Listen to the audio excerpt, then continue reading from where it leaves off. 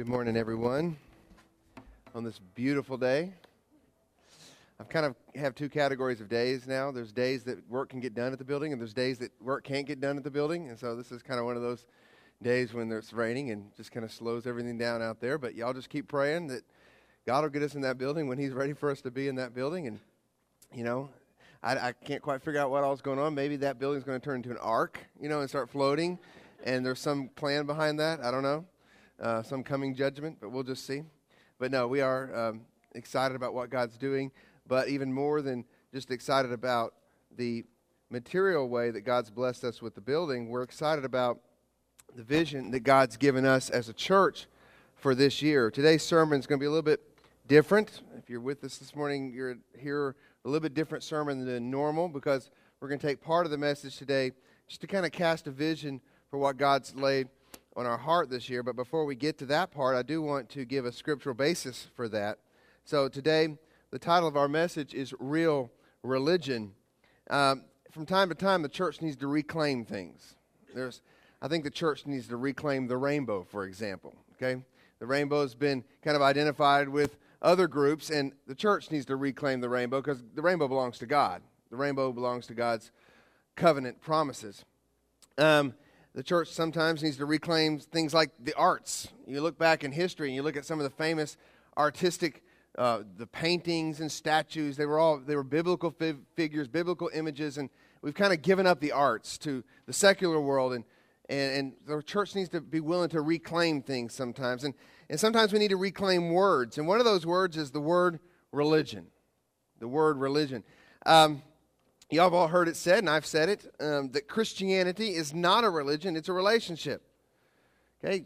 I mean, has everyone heard that? Christianity is not a religion, it's a relationship. It just kind of rolls off our tongue. It sounds really cool, but, it's really only somewhat true. It's only partially true because when we think about what the word religion means, it means your external actions, your observances, disciplines, things you do that are associated with your beliefs. So it's your external actions. And sometimes I think we get so focused on the internal, and that is where our relationship with God begins, in the heart. We get so focused on the internal that we just think we can forget about the external. I think by all means we do have to have a relationship, obviously. We can't have the type of actions and observances and disciplines that God wants us to have without a relationship with Christ, which is totally true. I love that song we just sang. That's what we stand on. We stand on the solid rock of Christ. One of my favorite images in all of Scripture is in that song from John chapter 10 where Jesus tells us that no one can snatch us from His hand. No one can snatch us from His hand. That's our security. That's our hope, is that Christ has us. And so that's a heart thing. But you know what? It doesn't mean that God's people will cease to act, to cease to do things. It doesn't mean God's people will cease to exhibit external, observable disciplines and practices that result from a relationship that is real. Okay, God's people will still do things that reflect that relationship. Now, there's two types of religion. There's empty, fake, false religion, which is ritual without relationship. And then there's pure, undefiled, real religion, which is practices we do that's driven by the relationship. And so that's what I want to talk about this morning. So perhaps we can add to that saying that Christianity is not a religion, it's a relationship, and the relationship makes us practice real religion. So real religion is the title of our passage today, and I want to share with us and lay out a vision for our church to practice real religion in 2010. So where do we see real religion in the Bible? How do we practice real religion? I want us to go to James chapter 1, verse 25. We're going to just preach from this one verse today. James chapter 1, verse 27. I'm sorry. And if y'all can get my clicker working back there for me. James 1:27. There we go. So turn to that if you would. And you can read it, follow along on the screen if you would like. James chapter 1, verse 27. The Word of God says, religion that is pure and undefiled before God the Father is this, to visit orphans and widows in their affliction, and to keep oneself unstained from the world. Let's pray. Heavenly Father, this morning as we continue in the message and we think about the things that you're stirring up here in Harbins and the vision that you're putting before us and the plans that you're putting on our heart to put into place, God, I pray that we would do everything honoring and for your glory, and not just something because we want to do it, not just something that makes us excited, but instead, Lord, that we would seek for you to be excited, for you to be filled with glory and honor by the things we do this year. God, I pray that this morning as we listen to this message, that you'd help us to see beyond just applying it in a very general way, but help us to individually, Lord, I ask that you break through each one of our individual hard-heartedness to be willing to put this into practice individually in our own families and also corporately as a church. So God, this morning I ask that you would just allow your word to do battle in our hearts, speak to us, break down any strongholds we might have. And God, I ask all this in the name of Jesus. Amen. Religion. Okay, as I said earlier, it's that word, the word here in this passage, the word religion in James 1:27, in the Greek actually means practices, observances, disciplines, okay, that demonstrate one's devotion. It always refers to external things. In Josephus, using the exact same word in his history, he wrote of this word. He used this word to describe what the Jews did in the temple, to describe their rituals and their practices. And so these are observable practices in our life, religion, observable practices in our life that demonstrate our devotion to Christ. You can notice people's devotion by what they do, by how they spend their time, by the words they speak. That's how you can tell what people are devoted to, right? So, I mean, if you're talking to someone and all they talk about is Star Wars, or they take, a lot of times out of their year to go to the Star Wars convention over and wherever, and that's what they spend their time doing. That's something they're devoted to. Their actions reflect that. If you talk to someone and all they want to talk about is politics all the time, and that's the only thing they talk about, they're devoted to politics. And so our actions reflect what we're devoted to. Now, there are some things that a true believer in Christ should be doing, should be some actions that he or she should be carrying out. And like I said earlier, sometimes we think about Christianity as more of a heart thing. We don't think about it being good deeds, but Christianity is about actions. It is about doing. It is about deeds. It is about good works. Those things are not what make us Christians, but they are the marks that prove that we're Christians. Matter of fact, the context of this passage is to be doers of the word, not just hearers only. And it's very easy just to be a hearer of the word and not a doer of the word. But we've been created to be doers. According to Ephesians 2:10, we are God's workmanship, created in Christ Jesus for good works. So we're created to do good works, which God prepared beforehand that we should walk in them. In Luke 6:46, Jesus says this, "Why do you call me Lord, Lord, and do not do what I tell you?" Okay, in John 15:4, Jesus says, "You are my friends if you do what I command you." So Christianity is about doing. It is about deeds that reflect a relationship with Christ. Matter of fact, that's exactly what Matthew 7:21 through 23 is all about. Jesus says to me, similar passage that I just read a minute ago, "Not everyone who says to me, 'Lord, Lord,' will enter the kingdom of heaven, but the one who does the will of my Father who's in heaven. On that day, many will say to me, 'Lord, Lord, did we not prophesy in your name and cast out demons in your name and do many mighty works in your name?' And then I will declare to them, 'I never knew you. Depart from me, you workers of lawlessness.'" So Christianity is about doing, but it's about doing it in the context of a relationship. It's about having true fruit that comes from a relationship with Christ. Titus 1:6 says that they profess to know God, but they deny him by their works. They are detestable, disobedient, unfit for any good work. So there are some people that claim to know Jesus, but they deny him by the things they do. And we want to be people, and we want to be a church that doesn't deny Christ by the things we do, but instead we prove that we belong to Christ, and we want to have real fruit. So, thinking about fruit, does anybody like fruit in here?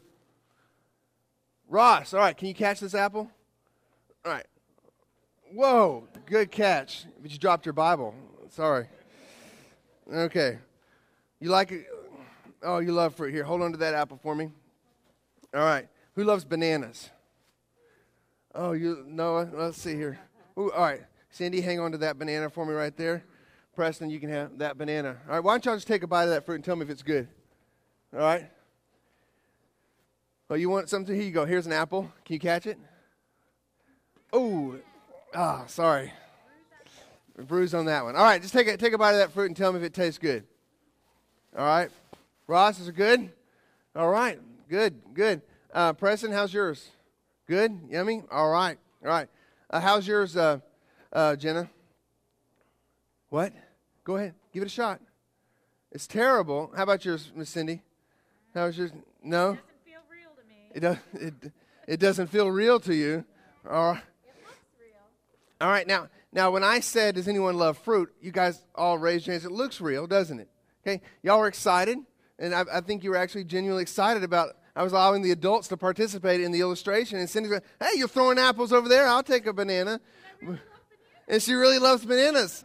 Okay, and she was very disappointed when the fruit didn't turn out to be real. Okay, she was looking forward to, she enjoys real fruit, and she enjoys real bananas. And this thing looks real, and it got her really excited. Just looking at this thing, she got jazzed about it. But when she examined it and saw that it wasn't real, it was a terrible disappointment to her. Okay, and that's the way we are as believers. We're either going to have real fruit that comes from a real relationship, or we're going to have fake fruit. And it may look real. And I believe the church in this day and age, unfortunately, the church in this day and age is walking around with a lot of believers sitting in the pews that look like the real thing. And they may do lots of Christian things. But let me tell you, just because you do things doesn't necessarily mean you have a relationship, because you know what? Sticking a fish on the back of the car doesn't make you a fisherman for Christ. And doing the things that everyone considers to be Christian things doesn't necessarily make you a believer in Christ. What does? It's whether or not your fruit. Cindy got the rest of the banana. Thank you, Preston. See, that's fruit. Look, you're sharing with others in need. Thank you, Preston. That was really nice. The proof of our Christianity will be in what is it that we're doing? Are we just going through rituals that make us feel good about ourselves? Not that you can't put a fish on the back of your car. Put a fish on the back of your car. That's fine. Not that you can't do some of the rituals we do as Christians. The question is there something beyond that that's real, that your relationship with Christ, you do those things because you love Christ, and you're doing things to practice real religion like God calls us to practice, and that is to meet the needs of those who are hurting, those who are destitute. Religious people are people that do things, but real religious people are people that do things because they love God and they can't help but love others. Real religion is active compassion. Real religion is active compassion. So there's the first point in your notes. The Bible says here that religion that is pure and undefiled before God the Father is this: to visit orphans and widows in their affliction. Pure and undefiled, that's where I get real from. Pure and undefiled. Okay? Just synonyms there. Nothing special about why James uses two words here. He's just trying to make a point. Religion that's pure and undefiled, that's real, is to do these things. It's to visit. James here uses this word visit, and by doing so, he dismisses long-distance ministry by proxy, which is what we're most comfortable with, aren't we? We're most comfortable with just doing ministry from a distance. That's why Southern Baptists are really good at gathering funds to do missions, and actually we send a lot of missionaries too. But you know what? We gather funds a lot better than we do actually sending missionaries out. We need more missionaries here in the United States, internationally, because it's much easier just to do ministry by proxy, kind of distantly. I tell you, one of the ways we all do it, we're all guilty of this, is just to simply say, I'll be praying for you. And maybe you do pray for them, but that's safe. It's very safe just to, from a distance, say, I'll be praying for you. It's much more difficult to get your hands dirty in their life and to get involved and go beyond prayer. They certainly need prayer, but going beyond prayer and asking what you can physically do to help meet needs, that's difficult. We all fail in that area. I fail in that area because it's so easy and so tempting just to say, man, I'm just going to keep my hands clean here in this situation. I don't want to get involved in that. And so I'll just be praying for you. And so the Bible here, James says, no, this word here, visit, doesn't give us the freedom to do that. It doesn't give us the freedom just to be this sort of disconnected type of relationship with people. The word here in the Greek actually is related to the word episkopos, which is the word for overseer. So it's related to the word that we use for overseer, elder, that's synonymous with elder, who's someone who oversees the church. And so the image here that James is giving us with to visit someone is to look after them and to look out for them. So if James is telling us that, he says, look after the orphans and the widows in your church. It's not just about throwing some money at the situation. It's getting involved and saying, hey, I'm going to look out for this person. When you look out for someone, you're going to be there. You're going to stand with them. You're going to help protect them. And that's the image here that James wants us to have, to look out for, to protect, to provide for, to defend. It means to become personally involved with. True, pure, undefiled, real religion is personal contact with the world's sorrows. Let me say that again. True, pure, undefiled, real religion is personal contact with the world's sorrows. And it's also a habitual practice because the verb tense here gives us the hint here that this isn't just a one-time thing. It's not just, hey, I'm going to go on a short-term mission trip. I got my hands dirty helping out the world's sorrows for 2 weeks. Now I'm going to come back to my comfortable life. It's a habitual practice. I'm going to keep being involved in people's lives, people who are in need. And so that's the image here, that we're going to be continually looking for ways to serve people. It's a lifestyle. Okay? The word to visit was also used by Jesus in Matthew 25 when he gives this parable. He says, then the king will say to those on his right, come, you who are blessed by my Father, inherit the kingdom prepared for you from the foundation of the world. For I was hungry, and you gave me food. I was thirsty, and you gave me drink. I was a stranger, and you welcomed me. I was naked, and you clothed me. I was sick, and you visited me. I was in prison, and you came to me. So it's that same word again. You looked after me is what Jesus is saying. Then the righteous will answer him, Lord, when did we see you hungry and feed you, or thirsty and give you drink? And when did we see you a stranger and welcome you, or naked and clothe you? And when did we see you sick or in prison and visit you? Same word again.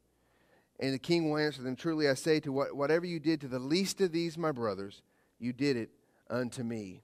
That's real religion. But this word visit, to help us really understand what it means for us to visit people in their affliction, we need to go to Luke chapter 1, verse 68. And this is a passage where Zechariah, remember Zechariah, he's John the Baptist's father. So John the Baptist's father, they come, they announce, the angel comes and announces, hey, you're going to have, Elizabeth is going to have a child in her old age. He doesn't believe it. Angel says, well, because you didn't believe, you're not going to be able to speak. He can't speak. Baby's born. They say, hey, we're going to name him after, the father's family or something. He says, no, the name is John. As soon as he writes the name John on the tablet and says his name is John, his mouth opens up, and then we read that he prophesies. And this is what he prophesies about John the Baptist and about Jesus coming. And this is what Zechariah says in Luke 1:68. He says, blessed be the Lord God of Israel, for he has visited and redeemed his people. Same word. So when we think about what we're called to do for orphans, for widows, for all those who are in need, who are afflicted, Jesus didn't just do ministry by proxy. Jesus came all the way down, as Philippians chapter 2 teaches us. He came all the way down to the lowest rung in society, which is a slave. To the lowest rung in society to minister to all, to those who had fallen all the way to the lowest rung in society. And that's what Jesus did. That's what we're to do. We're never to be too good to minister to the orphans or the widows or the homeless man on the corner or the person in our church who's struggling with this sin that makes us uncomfortable, or the person in our church that we just don't get, or whatever. We don't ever have an excuse not to be involved in other people's lives and to minister to them, because to visit them means to do what Jesus has called us to do. And that is to go all the way down to where it's dirty and where people are hurting and be willing to love everybody. We are to visit those in affliction as a direct result of the fact that God, through Christ, has visited us in our affliction of sin and death. God is not distant and unknowable. No, He came, He visited, He got His hands dirty to rescue us. And we are called to do the same, to get our hands dirty and to rescue those in distress. We are called to get directly involved in the lives of the hurting. In this case, the hurting can be summed up in two groups. The Bible says here to visit orphans and widows in their affliction. God has always had a heart for orphans and widows. And these two groups can rightly sum up all those who are in distress, because these are the most helpless and the most defenseless, especially back in ancient cultures. Widows and orphans were the most helpless and the most defenseless. So I don't want us to make a false conclusion from this passage that real religion is only to minister to those two groups. There's lots of hurts and needs in this church, but in this world. But I also believe that there are special needs for orphans and widows that God calls His people to take care of. And so, in this passage here, we see James telling us to visit orphans and widows in their affliction. You heard the passage Deemer read earlier. And all throughout the Old Testament law, for example, in Deuteronomy 27:19, God says, "Cursed be anyone who prevents the justice to the alien, to the fatherless, and to the widow." And all the people shall say, "Amen." Okay, Jeremiah 7:5-7. This is God trying to get His people to turn back to Him. This is what He says. "For if you truly amend your ways and your deeds, if you truly execute justice with one another, if you do not oppress the alien, the fatherless, or the widow, or shed innocent blood in this place, and if you do not go after other gods to your own harm, then I will let you dwell in this place, in the land that I gave of old to your fathers forever." God has always had a heart for widows and for orphans. Widows have experienced the absence of a father, orphans have experienced the absence of a father, and the widows are experiencing the absence of a husband. These two groups also represent something even deeper, the gospel work of Jesus in our lives. For we, by our own sin and our own selfishness, were lost and helpless. Our spiritual birth father is Satan, because we have all been born into sin and into utter depravity. We are helpless to get out of it, afflicted in the worst sense of the word, and God, by His glorious grace, has visited us and rescued us. He has adopted us into His own household. Romans 8:14 says, "For all who were led by the Spirit of God are sons of God. For you did not receive the spirit of slavery to fall back into fear, but you have received the spirit of adoption as sons, by whom we cry, Abba, Father." And we, by our own sin and selfishness, were in love with this world. We loved this world and all it had to offer. We lusted after it. We whored after it. But it was not a husband to us. Instead, we were left husbandless, defenseless, and unloved. But God took us, cleaned us, dressed us in bridal gowns, and declared us His for all eternity, and never again unloved, never again forsaken. We belong to Him. Widows and orphans ministry to widows and orphans represent the gospel. So the care of orphans and widows is the gospel in action. So in 2010, I challenged us to be a church that practices real religion. But that's only part of real religion. Real religion is active compassion, but without worldly compromise. Real religion is active compassion without worldly compromise. Real religion is about our conduct, which is compassion, to do doing things that are compassionate, but it's also about our character and not compromising to this world. Do not be conformed to this world, but be transformed by the renewing of your mind, as Romans 12:2. So the Bible here says we're to keep oneself unstained from the world. The word keep here, the verb here, is a present active infinitive, meaning it's a continual action. So it basically means to keep on keeping. So we're to keep on keeping oneself unstained from the world. That means it's work. We've got to keep on working to keep ourselves unstained from the world. Unstained here means spotless. It's the word used of Jesus as being the Lamb without blemish or spot in 1 Peter 1:19. It's purity in our lifestyle. Now, it's not sinless perfection. Sinless perfection cannot be attained. Yet the genuine Christian is not happy when he falls fails to be the person that God wants him to be. The genuine believer is unhappy with his sin. It's not our perfection that proves our salvation. Let me say that again. It's not our perfection that proves our salvation, but rather our hating our imperfection that proves our salvation. Okay, it's not that we're perfect. So when we talk about being unstained from the world, none of us can perfectly do that. But you know what? We should want that. We should hate our sin. That's real religion. To keep oneself unstained is to strive by God's power and by God's help not to sin because we hate sin. We don't want to sin because we hate sin. It's not because we hate the consequences. It's not because we hate the dilemmas it puts it in. It's because we hate sin because it's an offense to God. We hate it, and therefore we strive not to do it. That's keeping oneself unstained from the world. So the real religion, I love the imagery here in this passage. Real religion is getting our hands dirty with orphans and widows while remaining unstained. It's getting our hands dirty in the world with people who are in need while remaining clean and unstained. And that's the picture here that James is giving us, and that's exactly what Christ did for us. Real religion is about relationships, but it's also about doing, about action, about a real relationship that results in real deeds and that show the genuineness of the relationship.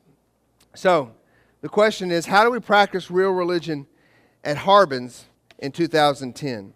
Well, I want to share some things with you here over the next few minutes, but first, I've asked Deemer to speak because I believe the heart of this passage and the heart of what God's doing in this church right now, He's stirring things up. I love watching God at work. I really do, because when we planted Harbins, I couldn't have imagined the things He's doing now and the directions He's leading us and the things He's stirring up. God has His own plans.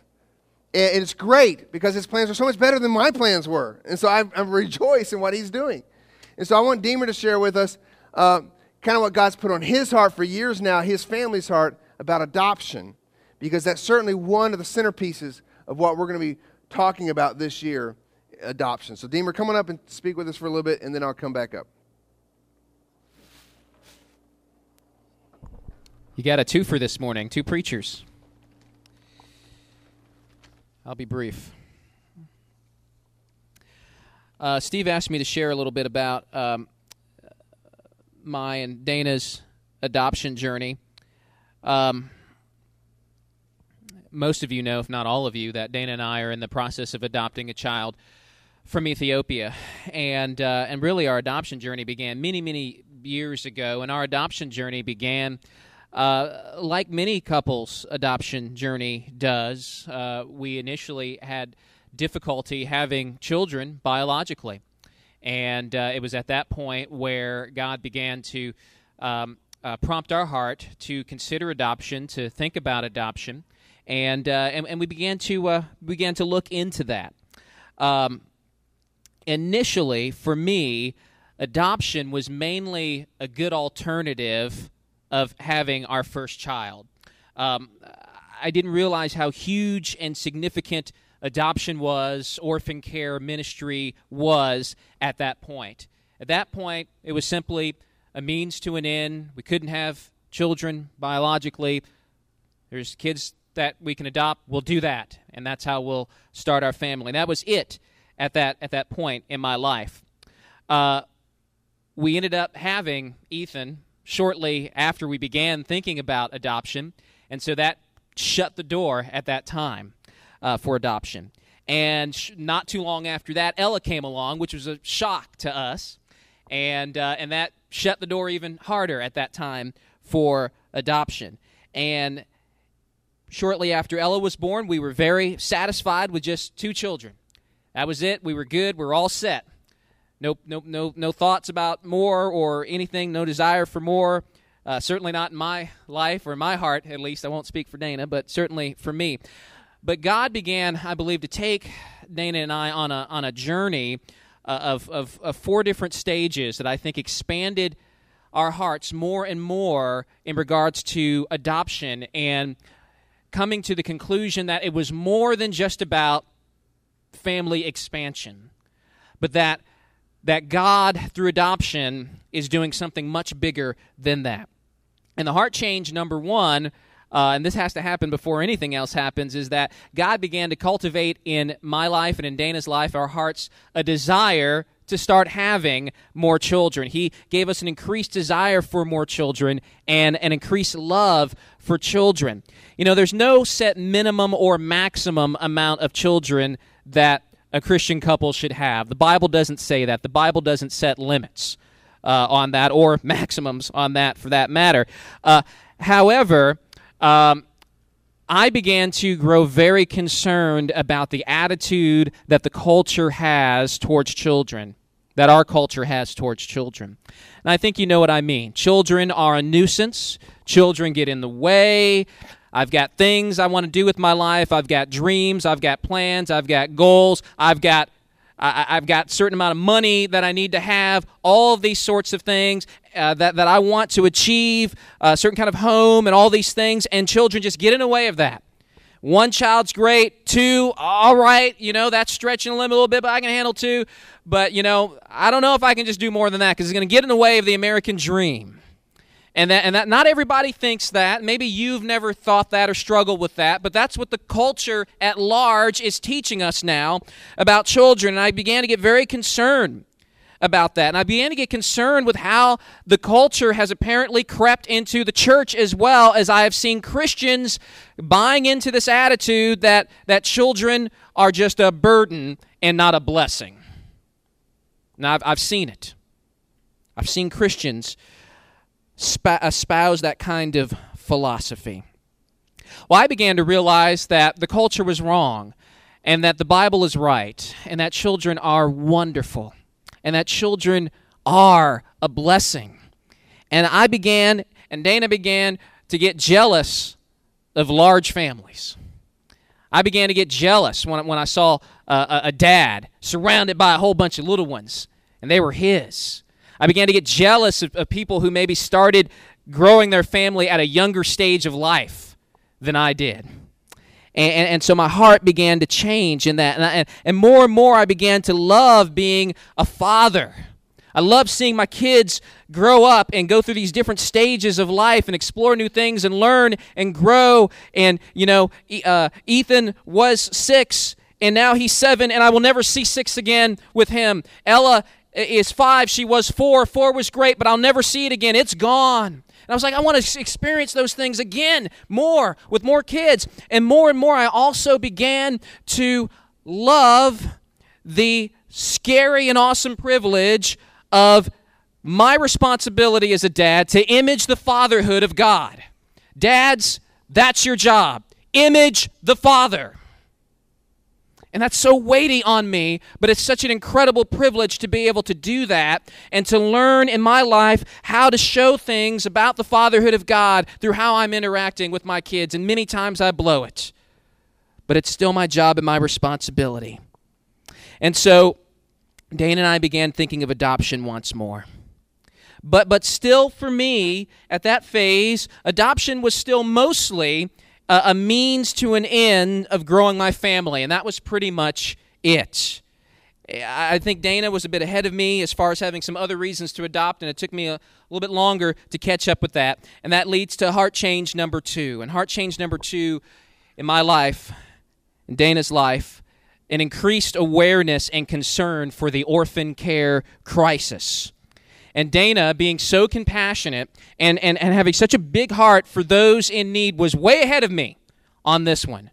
And she began to get deeply concerned about orphans all over the world that are growing up in orphanages with no one to care for them and love them one-on-one, no mom and no dad. And I too then began, God used her heart to affect my heart, and I too began to have an increased awareness and concern and a growing outrage over the orphan care crisis. Steve was like, Deemer, can you talk a little bit about your adoption journey and maybe give out some statistics and things like that? There's only one statistic that matters. There's lots of statistics on adoption that you can get, and I can help you get them. But if you only have one statistic, have this one. 143 million orphans worldwide, globally. And that number has haunted me ever since I've heard it. And in some of these orphanages where the kids are growing up, some of these places are hellish. lacking proper medical care, lacking proper nutrition, most importantly, lacking love. And even in the best of orphanages, we know it's not optimal for a child to grow up in that situation. And I began to realize that Satan hates children, and that Satan is waging war on children. He's waging that war in many ways. He's waging it through abortion, which Steve talked about last week. Millions and millions being destroyed even before they can get out of the womb. He's waging war through the orphan care crisis as well. He's waging this war through irresponsible dads who have children and then who just move on and not care about them. Why? Why is Satan waging war on children? Well, there's so many different reasons. Satan hates everybody. He hates life. I think he has a special hatred for kids. Jesus says, "Let the little children come to me." And he uses these little children as a picture of how we are supposed to be to enter the kingdom of God, that childlike faith. I think children remind Satan of the gospel. Children remind Satan of childlike faith. He hates that. I also believe that Satan is always concerned with trying to stamp out the next generation that might rise up for the kingdom of God. Someone has to rescue these children, and it shouldn't be the government. It should be the church. That became my conviction. Led to heart change number 3. As God continued to expand our hearts and open our minds. Heart change number 3, I began to realize there are strategic, kingdom-oriented reasons for Christians to have larger families and to be open to children. Now, I'm speaking generally. There may be some reasons why a couple is not supposed to have any children. I understand that. God calls a missionary to go to Afghanistan and preach to the Taliban. It may be hard to do that if you're toting around a 6-month-old. I understand that. There are reasons why, and I don't know all the reasons why. So I'm not putting a guilt trip on trying to put a guilt trip on anybody in regards to a specific number of children. However, I think there are some reasons why Christians need to be more open to children. Through biological growth of families and through adoption as well. One of the fastest growing religions in the world, if not the fastest, is Islam. Is Islam the fastest? Islam's the fastest. Main reason why is not through conversion. Main reason why is because of large families. They're not anti-child.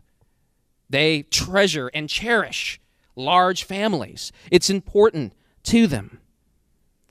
And I began to wonder what could happen to the global shape of religious belief worldwide if Christians had as much or more passion for children and training children and getting involved in their lives as Muslims do. There are strategic kingdom of God reasons for children to have large families. Think of it in this country, where you have much of the mainstream secular culture, generally speaking, anti-child. And you have the secular culture maybe having 1 or 2 children. You've got many more and more Christians rising up and having more and more and more children. Not all of them are going to become Christians, but many of them will. That gives us a tactical advantage. Over time, over a couple of generations, you think about the nation could be changed that way. I think about the creation mandate that God gave to Adam and Eve. He said, "Be fruitful and multiply and fill the earth." Now, why did he say this? Did he say it just because the world was so big and there was only 2 people and we need some more people to fill up this earth? No, there's more reasons why he wanted humans to fill the earth. Humans are made in the image of God. As humans are spreading out worldwide, what's happening? The earth is being filled with the glory of God, which is always number 1 on God's agenda, to glorify himself. And of course, that creation mandate was rephrased, the Great Commission, when Jesus says, go worldwide, tell people about me, tell people about the gospel, make disciples. God is still interested in filling the earth with His glory, and that happens more and more as God saves people and rescues people and takes the marred, sinful, tainted image of God that is in humans and begins to repair that image so that Christians reflect that more and more over time. And as the gospel increases and as the number of Christians increase, you see the world being filled with the glory of God. 143 million orphans. I'd love to see all of them adopted by Christians. I would love that.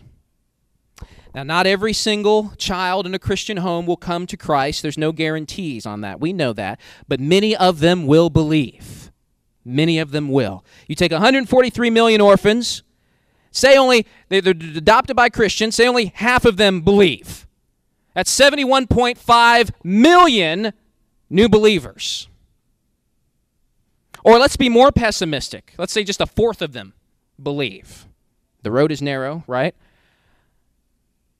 35.5 million believers. 35.5 million evangelists. 35.5 million people influencing culture and spreading the gospel. This could be very huge, guys. Heart change number 4. Biggest reason to adopt. And God really hammered this into me and my wife's head maybe about a year and a half ago or so. Biggest reason to adopt. Not because I want more kids, and this is a means of doing it. Biggest reason to adopt, not simply due to pragmatic reasons. There are children that need help, so we're going to help them. Non-believers do that. Angelina Jolie and Madonna do that. They see kids in need, and they adopt. There's a bigger reason to adopt, that God may be magnified and glorified. And this happens regardless of whether your adopted children ever come to Christ or not. And Dana and I began to experience a major theological shift in regards to adoption and theological foundations in regards to adoption. The main reason why we are adopting is because we were adopted. Ephesians 1. Blessed be the God and Father of our Lord Jesus Christ, who has blessed us in Christ with every spiritual blessing in the heavenly places, even as He chose us in Him before the foundation of the world, that we should be holy and blameless before Him. In love He predestined us for adoption through Jesus Christ, according to the purpose of His will, to the praise of His glorious grace, with which He has blessed us in the Beloved. And Steve already has shared a little bit about how adoption images and pictures the gospel, and so I won't get into all that. But the gospel is all about adoption, and when you adopt, what are you doing? You are imaging what God the Father does. You are showing the world something about God the Father, and I want to use adoption as a platform to preaching the gospel. I just don't want to use adoption because I want more kids in my family. I want to use it as a platform to preach the gospel. I want to preach the gospel with my lips, but I also want my adoption of a boy or a girl to be a parable of that gospel story. And so when people come up to me and say, well, why are you doing this? Then I can say, I'm doing this because I was adopted, because God the Father took me and chose me and adopted me and loved me.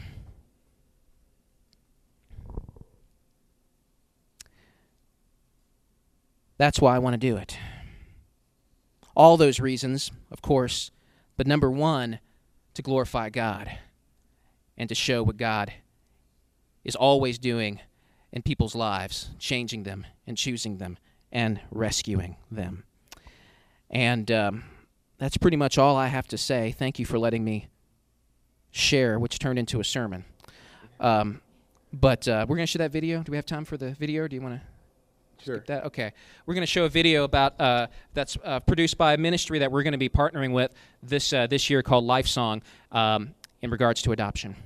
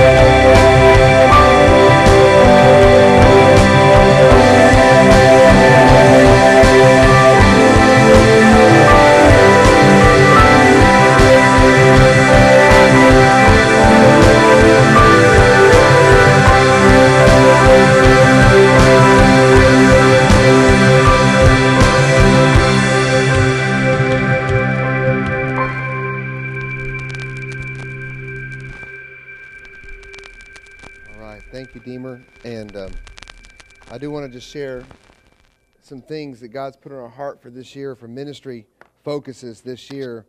And one of them is a partnership with Lifesong. And I'm going to bring up the next slide that was after the 2 points that are there, guys. Lifesong is an organization. See if they can bring it up there for us. I love their mission statement, bringing joy and purpose to orphans. And really there's two ways we're going to work with Lifesong this year. In the back there, you may have already seen as you came in a display board that has information about Lifesong on it, so I'm not going to go over all the information that's on there. But one of the things we'll be doing this year is that we're going to be working with them starting an adoption fund. Actually, we've already started the adoption fund. And, the Bible says we're all to visit orphans and widows in their affliction. But not everybody's called to adopt. I think it would be a mistake to say that everybody has to adopt. Now, I hope and pray that as many people as possible will be called to adopt. But just as Deemer said, there's different circumstances, different ways God leads people in their life.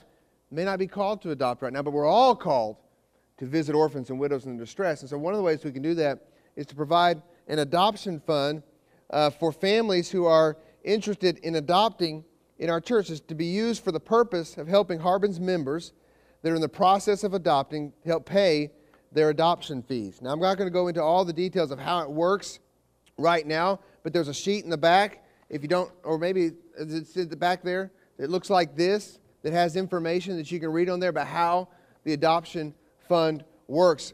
But I also want to share with you a little bit about another partnership we're doing with Lifesong. We're partnering with them to help really come alongside and to sponsor and to help be a church that supports an orphanage in Liberia. This is the Master's Home of Champions. It's run by Bishop Emmanuel and Ramona Jones. And as you can see there, they also have, the kids are all in school uniforms in that picture. There's also a school associated with the orphanage there. And one of the things we're going to be doing this year is partnering with them however we can. We want to try to partner with them financially, certainly through prayer, even some possible mission trips. Next week, a couple's coming to speak to us that works with Lifesong named Keith and Kay Knapp. And so I want you to be here next week to hear them speak about Lifesong, to speak about the orphanage, to tell us what's going on in Liberia. Liberia just recently finished a 14-year-long civil war that left 500,000 orphans in the country. Okay? 14 years of civil war. The orphan crisis is huge in Liberia, as it is in a lot of places around the world, as you've been seeing in Haiti. And so one of the things, they just need partnership with really simple things, like things that we take for granted, like water. Right now they're having to dig a new well, and I received an email, I know Deemer and Dana did as well, this past week, from Keith and Kay, talking about how Emmanuel was going to donate his salary to dig a new well this last month. And so the cost of the well was $2,780. Well, Lifesong decided to go ahead and kick in $2,000 to help with the well, leaving $780. I challenge us this day, not to let that well have to be taken out of Emmanuel's pocket. I challenge us today, let's start this partnership right now. I think before we walk out of here today, we can have $780 to finish the well for the children in Liberia. And that's the type of partnership we're going to be doing. When a need comes up, they needed a generator. What was it, last month? They needed a generator. They needed it to be fixed. There's different things that come up, and we want to be one of not just one church, but several churches that come alongside and help them out. You say, well, we're such a small church. We've got so many needs of our own. Well, tell you what, our needs pale in comparison to the needs of these children over there in Liberia. And you know what? This is a principle. It's a principle personally, with your own personal finances. It's a principle in the church as well. You give sacrificially, you give in abundance, and God will take care of you and bless you in unexpected ways. But you give. You give and you give and you give till it hurts. Okay? And you don't believe me? Take up God's challenge. God tells you to give and see what He'll do. Give until it hurts and see what God does to take care of your needs. So that's one of our partnerships for this year. Yeah, next week, Keith and Kay are coming. Another partnership, okay, that's kind of an international, global initiative for our church, but we're also going to be partnering this year with the Georgia Baptist Children's Home. Their theme or their vision statement there is putting the pieces together, and that's really what they're all about. These are kids that come from fragmented homes. The Georgia Baptist Children's Home is really partnered as part of the foster care system here in Georgia, and so children are put into these cottages there at the Georgia Baptist Children's Home. It's a campus and several cottages, and each cottage houses 8 to 12 boys or girls. And so there's parents at these cottages. The one we're partnering with is the Willett Cottage, and the parents are Mike and Dana Gibson. There's an old picture of the Georgia Baptist Children's Home. I find it very interesting. It was begun in the 1860s after our Civil War left hundreds of thousands left tens of thousands of orphans, especially in the South. And it was begun after our Civil War, and it continues to this day. And so there's ways to partner with this cottage. Willett Cottage is the name of our cottage. As I mentioned earlier, there's a picture of some of the boys that are in the cottage right now that we're going to be ministering to. We're going to be helping them however we can. Sometimes it's just coming down there and helping paint. It's coming down there and helping fix the trim. She said the trim in the windows is falling off, so the panes are falling out. We need someone that just has handyman work to come down. They have the materials. They just need people that can swing hammers and fix things. And so going down there, doing things like that, also looking for ways that we can help them financially. One thing she mentioned, you saw the box in the back, and the Dana sent out an email. They need snacks because their budget's been cut. All they can buy for the kids is the essentials. Because the economy's taking a downturn, they had to cut their grocery budget for these kids at the Georgia Baptist Children's Home so they don't get snacks. So by all means, our kids gorge themselves on snacks. Let's buy some snacks and take it to the Georgia Baptist Children's Home when we get a chance. As a matter of fact, we will have a chance. Coming up February 6th, we're going to have a vision trip to go down to Willett Cottage, meet the boys, meet Mike and Dana, and get to see what the cottage is like and get to know kind of the vision of the ministry there.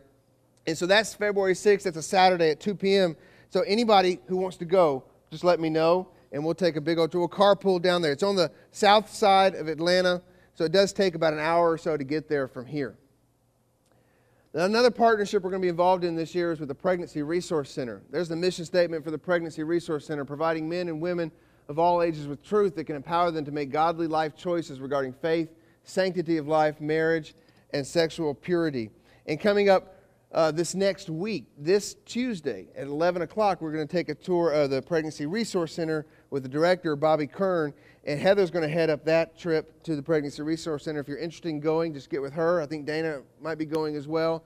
And we'd just like to go there and find out how we can partner with the Pregnancy Resource Center, certainly through prayer, but also looking for ways that we can minister to these mothers who come. It's not a trip that kids can go with you, though. So it's just for adults, and that's the 11 o'clock coming up this Tuesday.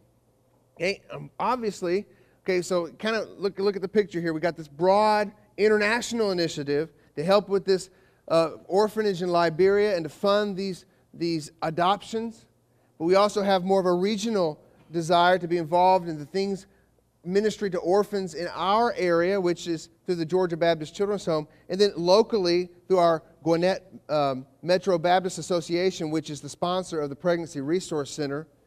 But also we want to continue to do things right here in our community. So it's kind of an upside down triangle: broad, regional, okay, local, in our community. So we will continue this year to do the things that we've been doing. We'll continue to do our Easter egg scramble that we do this year, which is acts of kindness to the community, just gifts to the community, things that we do just do for the community. And I think our biggest one is our Easter egg scramble, which has grown and gotten bigger and bigger each year. And so the first year we started off with 100 very cold people in a morning where it was sub-freezing temperatures.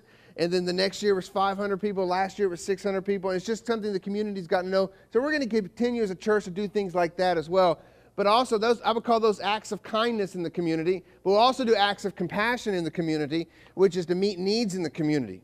And so with our canned food drive, our backpack collection that we do for the students here at Harbins, working through the school and through the counselors at the school to deal with needs. You guys aren't even aware that sometimes the counselor of the school will call me and say, hey, here's a specific need. going on. Here's a family that needs prayer. Last year, a family's house burnt down.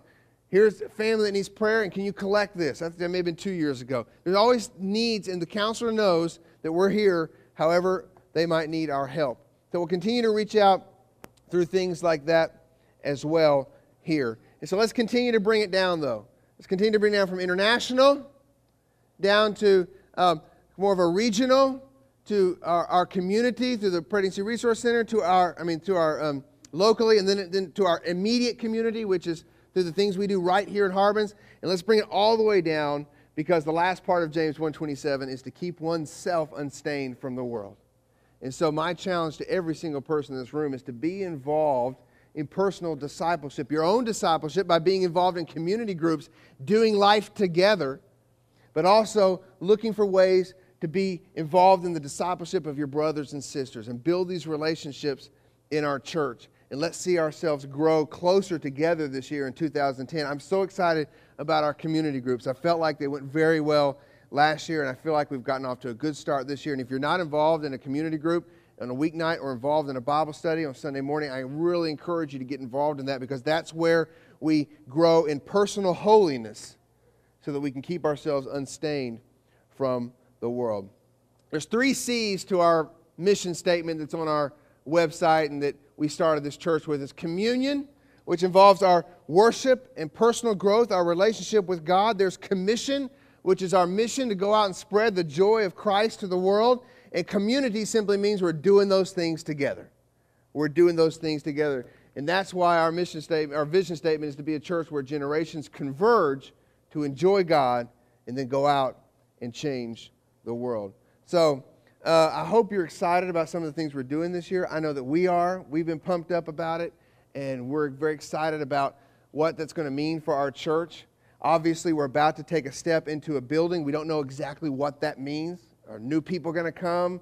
What's God going to do when we get in that facility? We just don't know. We just don't know. But we want to make sure that we're focused where He wants us to be focused, regardless of what happens with the building. So we're excited, and I hope you are as well. So I know, Mark, you got up there early. Now I'm going to tell you, get back up there. Let's sing at least one song. I promised Deemer he would be in his Bible study class by 11:15. That only gives us 17 minutes. So here's what I'm telling everybody. Okay, please go to Deemer's class, all right? We just stack the chairs. 2 or 3 of you help stack the chairs. Everyone else, get over to his class. Take your coffee with you. Take your donut with you. Take your cookie with you. Take your Life Song adoption information with you, and go sit in Deemer's class by 11:15 so that he can get through Genesis 22, okay, that he's been in for a while now. He's got to get out of Genesis, guys. We've been at this for 6 months. All right, let's go. So y'all go over to his class here in just a second. But Mark, why don't you take us out with at least one song to close it? Why don't y'all stand?